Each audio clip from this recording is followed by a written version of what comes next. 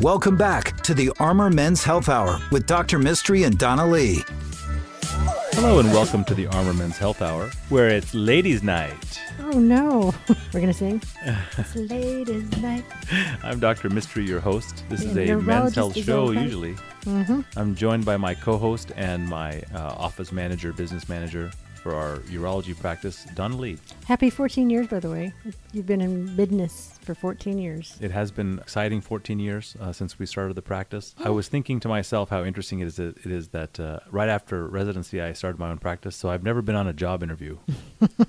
That would be a very interesting job interview, I would like to say. And I'm one of few doctors I've ever known who's never had a job besides the first one that he ever had. But the problem is my boss is a real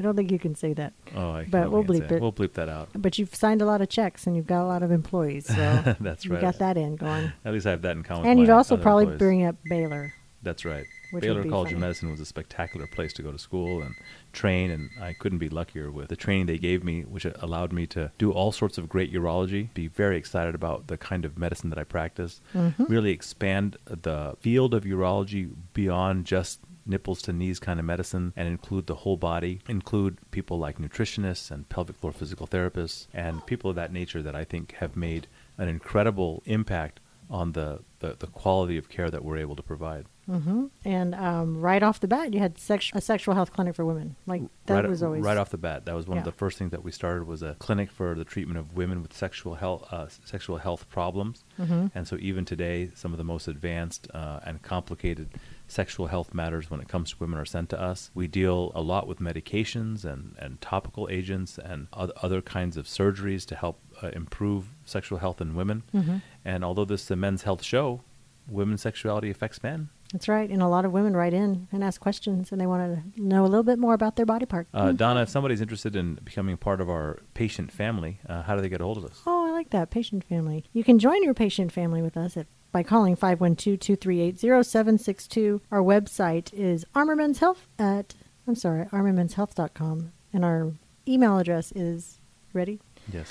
armormenshealth@gmail.com. You didn't sing it. Yeah, you're a professional comedian, not a professional singer. So that sounded good. I didn't want to get on there. That sounded sexy AF. Your questions are what drive this show. And today we were going to take some questions related to female urologic issues that we deal with. And I thought we had a particularly good one, so go with it. We do. And remember your questions, we ask them and answer them anonymously on air. This one starts with, Dr. Mystery, I had a cystocele repaired. It was great for about 2 months, and then it came back worse than before. I told my doctor that I felt the surgery didn't work and was assured that indeed the surgery did work, but now I have a rectocele. I would like to get rid of the rectocele, but I'm afraid that the bladder will come out of my belly button or someplace else. My question is, can a rectocele/cystocele be repaired and have it hold?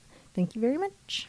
That's a great question. And I think that some anatomical terms should be just kind of given an overview to our listeners. What's a cystocele and a rectocele? A lot of these things, when we try to explain them to men, we try to use the term hernia because a man kind of generally understands that a hernia is where your insides are coming out of your outsides through a hole that shouldn't be allowed for that to happen. And the most common sites for hernias include the belly button, where there's already a hole from the tube that feeds you when you're a baby. When you're developing as a fetus, there's already a tube that goes in there, and then it goes away, and that the hole that the tube goes through can sometimes allow for a hernia or your intestines to come out of. Then there's the holes where your testicles drop out of your abdomen into your scrotal sac in your inguinal region. Those two holes are also those are natural holes, but if they get too big, then your intestines can come out there. In the vagina doesn't seem like one of those same organs, but what happens is the vagina is like an inverted sock, and on top of the sock is your bladder. On the bottom of the sock is the rectum. And at the very, very tippy top of the sock, kind of where your toes would go, is where your intestines are, if your uterus is not there. So if your uterus is there, that's where that is. And if it's not there, if you've had a hysterectomy, that's where your small bowel is. Any one of those three components can actually push through the vagina and come out the vaginal opening. If the bladder comes out, it's called a cystocele. If the rectum comes out, it's called a rectocele. And if the small bowel comes out, it's called an enterocele. Why not a bowelocele? A bowelocele, because we use more Medical complicated words. And if your uterus comes out, there's a variety of other words, but it's usually called uterine prolapse. And we have had patients that come in with literally the vagina's inside out, sticking out of the body 6 inches. No. And they have it for many, many years. Many years? Because it oftentimes doesn't cause pain. So, but it's just sticking out there? It can be. It can be. Just for the sake of this patient, they had, or this listener, they had the cystocele repaired. So the bladder was protruding out of the vagina or down into the vagina. Symptoms include lower back pain, recurrent urinary tract infections, pressure when peeing, and somebody felt it was wise to fix it. So they fixed it. Now you can fix it by just sewing it back up. You can fix it by putting a piece of mesh, and that's not done very often anymore because a lot of those mesh that were placed caused secondary problems. So and a lot of them are off the market. came from a weird house in China. That's not true. It is true. It was on the news on 2020. I don't know about this one. So on 2020, what are you, like 100 years old? Does that show even exist? It's still on. Oh, my Lord. It is. Probably with only Dateline. on like streaming fashion. I'm watching it with the Dateline. Why are you watching regular network news anyway? I don't know. Don't you know about fake news? Because I want to know about all this fake meshing. The mesh controversy has to do with a lot of the mesh eroding into organs that it shouldn't be in. That's kind of what this discussion is around the meshes. So if you had the repair done recently, they probably didn't use mesh. And if they don't, and the reason we used mesh is not because we're getting paid by the mesh company. It was because if you didn't use mesh, the thing didn't work for very long. Oh. Like the repair didn't work. What else would they use? Just a suture? Yeah, you're just using suture, and if your own tissues fell apart the first time, they're going to fall apart the second time. Oh, heavens. So one thing is that the cystocele may have recurred because of that. But if your doctor examined you and said that your cystocele is intact, but you got a rectocele, that just means that in fixing one part, another part could have weakened and the other part fell out. The repair for both a cystocele and a rectocele today, so if the rectum and the bladder have both fallen out, the repair of choice now is something called a laparoscopic sacrocolpopexy. Really cool case. Done with a robot. Say it again. Sarah the Da Vinci robot will help us do a laparoscopic sacro, S-A-C-R-O, colpopexy. We have some great people here in Austin that do this laparoscopic case. I personally don't do it, which is interesting because one of the very few things in urology that I don't do myself. And but we have some amazing partners. So if you have female pelvic prolapse or something like this that has happened to you and you're wondering what you should do, just realize that if your doctor doesn't do laparoscopic or reconstructive surgery, they're not going to offer you this thing. Right. And if you don't do it, who does? OB-GYN or general surgery? It's a special kind of doctor called a urogynecologist. Oh. And what they will do is they will put a piece of mesh that is approved by the FDA and does not erode into other organs. It didn't come from that weird place in China? May have come from there, or maybe his cousin. And then they take the vagina, because remember, all of this is because the vagina is inverting on itself. So the mesh is actually placed onto the vagina, which is then tacked to your tailbone, believe it or not, the inner surface of your tailbone. And then it gives it enough strength so that both the cystocele and the rectocele can be repaired. So the question that the listener asks is there a repair that fixes the cystocele and rectocele that holds? And the answer is yes. It's called the sacrocolpopexy.